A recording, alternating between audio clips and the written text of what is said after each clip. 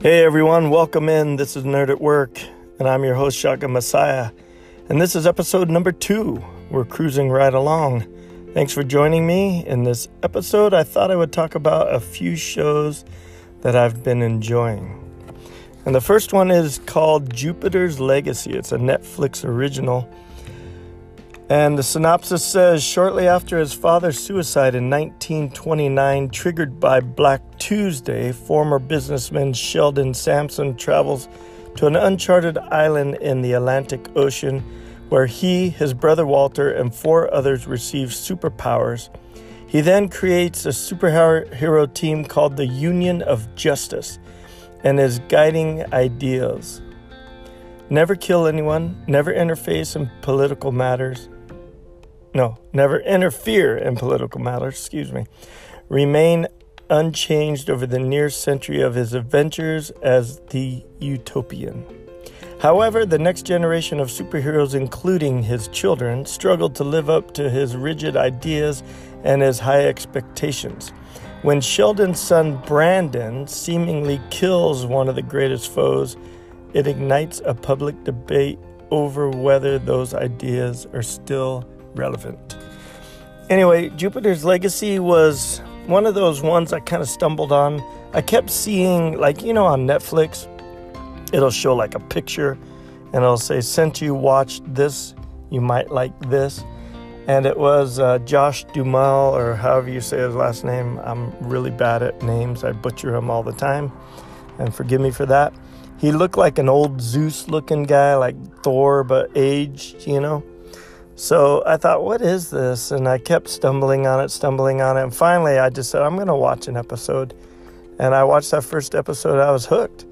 It's fairly decent. It's not your typical Marvel campy superhero, It's a little dark. I mean, I wouldn't let children watch it or anything. There's slight nudity in it, just like all Netflix shows have nudity in them for some weird reason.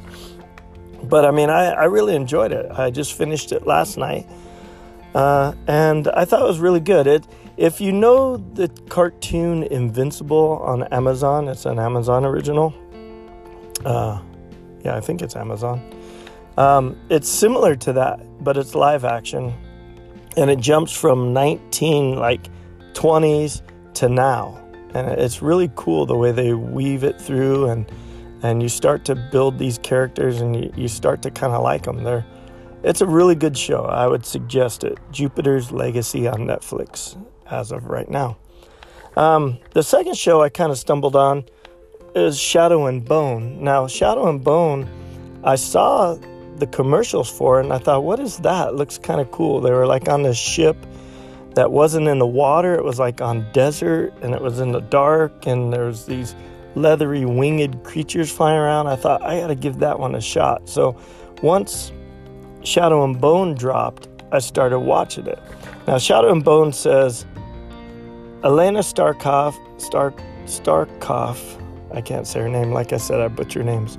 And her childhood best friend and fellow orphan, Mal, a talented young tracker, are both preparing for their first trip across the infamous Shadow Fold, an expanse of impossible darkness cutting off the nation from essential supplies.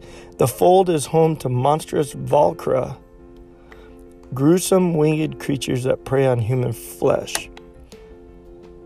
Though crossing the Fold is necessary for trade, survival is not guaranteed. Anyway, Shadow and Bone is, I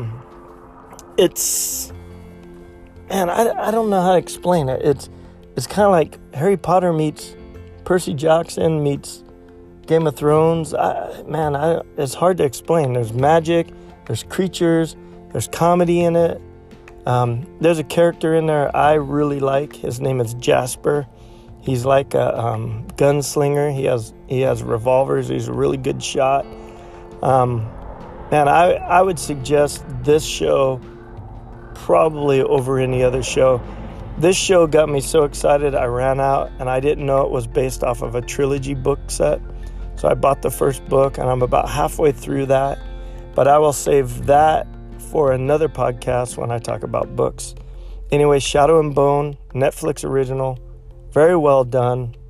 Now, I didn't recognize anybody in it other than the character called Darkling, which he uses like dark magic power. He's been in other shows. I can't think of him right now. I don't know his name. I just recognize him. But anyway, that one got me to get out to Barnes & Noble and pick up the book and start reading it. So anyway, Shadow and Bone. So my next show I kind of stumbled on after Shadow and Bone. I was looking for something similar, and as always, Netflix says, since you watched this one, check this show out. And it was called Fate, the Winx Saga.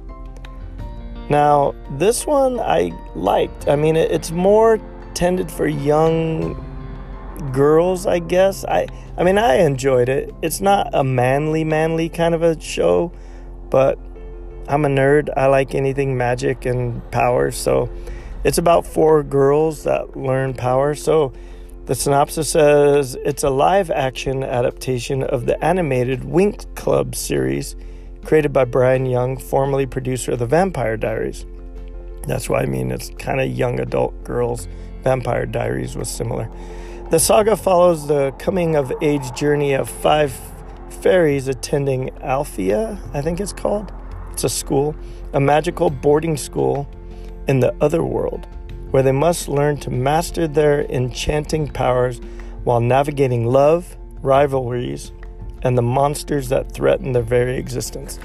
Now, I didn't know much about this when I started watching it, and I was telling a coworker about it, and they said that it was based off the animated series, which I didn't know. So I Googled it, and sure enough, yeah, the characters are the same.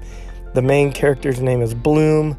She's like a fire. She uses fire as her power, and I liked it. I sat and watched all of them. Again, Netflix original. I enjoyed it. It wasn't, real high quality or anything. It was good. It had a good storyline to it. The characters are believable and fun, so I would say it's worth watching. And of course, me being a Star Wars fan, I got to throw in, I started watching Star Wars The Bad Batch. Now, when The Bad Batch dropped, I wasn't really excited about it. I didn't want to see another Clone Wars. And, I'm kind of not a real big Clone Wars guy. I like Star Wars, but, man, Clone Wars just went on and on and on and on. So I wasn't real excited for another Clone Wars, but I have to watch it because it's Star Wars. So I started watching it, Star Wars The Bad Batch on Disney+. Now this one they drop every Friday.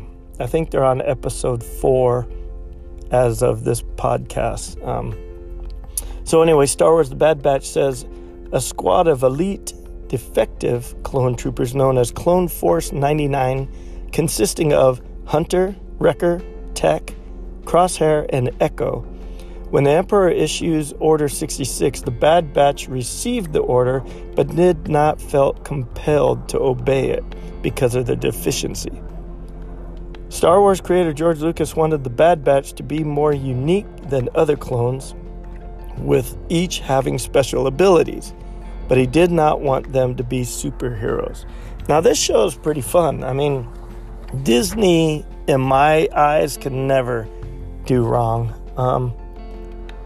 They always have good shows. Their cartoons are top quality. Everything is good with Disney. I have nothing bad to say about Disney. Now, I may like some shows better than others, but they're always decent. I mean, they always have a great story, great music. But The Bad Batch, after starting it, I was really impressed. It's really fun. The characters are neat. They're unique. They're different. They meet up with this little girl that's an orphan, and, I don't want to give away too much if you want to watch it. And, she joins the team, and she's really fun, and I've really been enjoying The Bad Batch. So if you like Star Wars and you've kind of had enough of the Clone Wars, it's not really another Clone War. It's kind of a different side of these defunct, derelict clones that are a team that kind of gets sent in to do odd jobs, and I've been enjoying it. But anyway, thank you guys for stopping by and hanging out with me. So until next time, this is Shotgun Messiah, and always nerd out.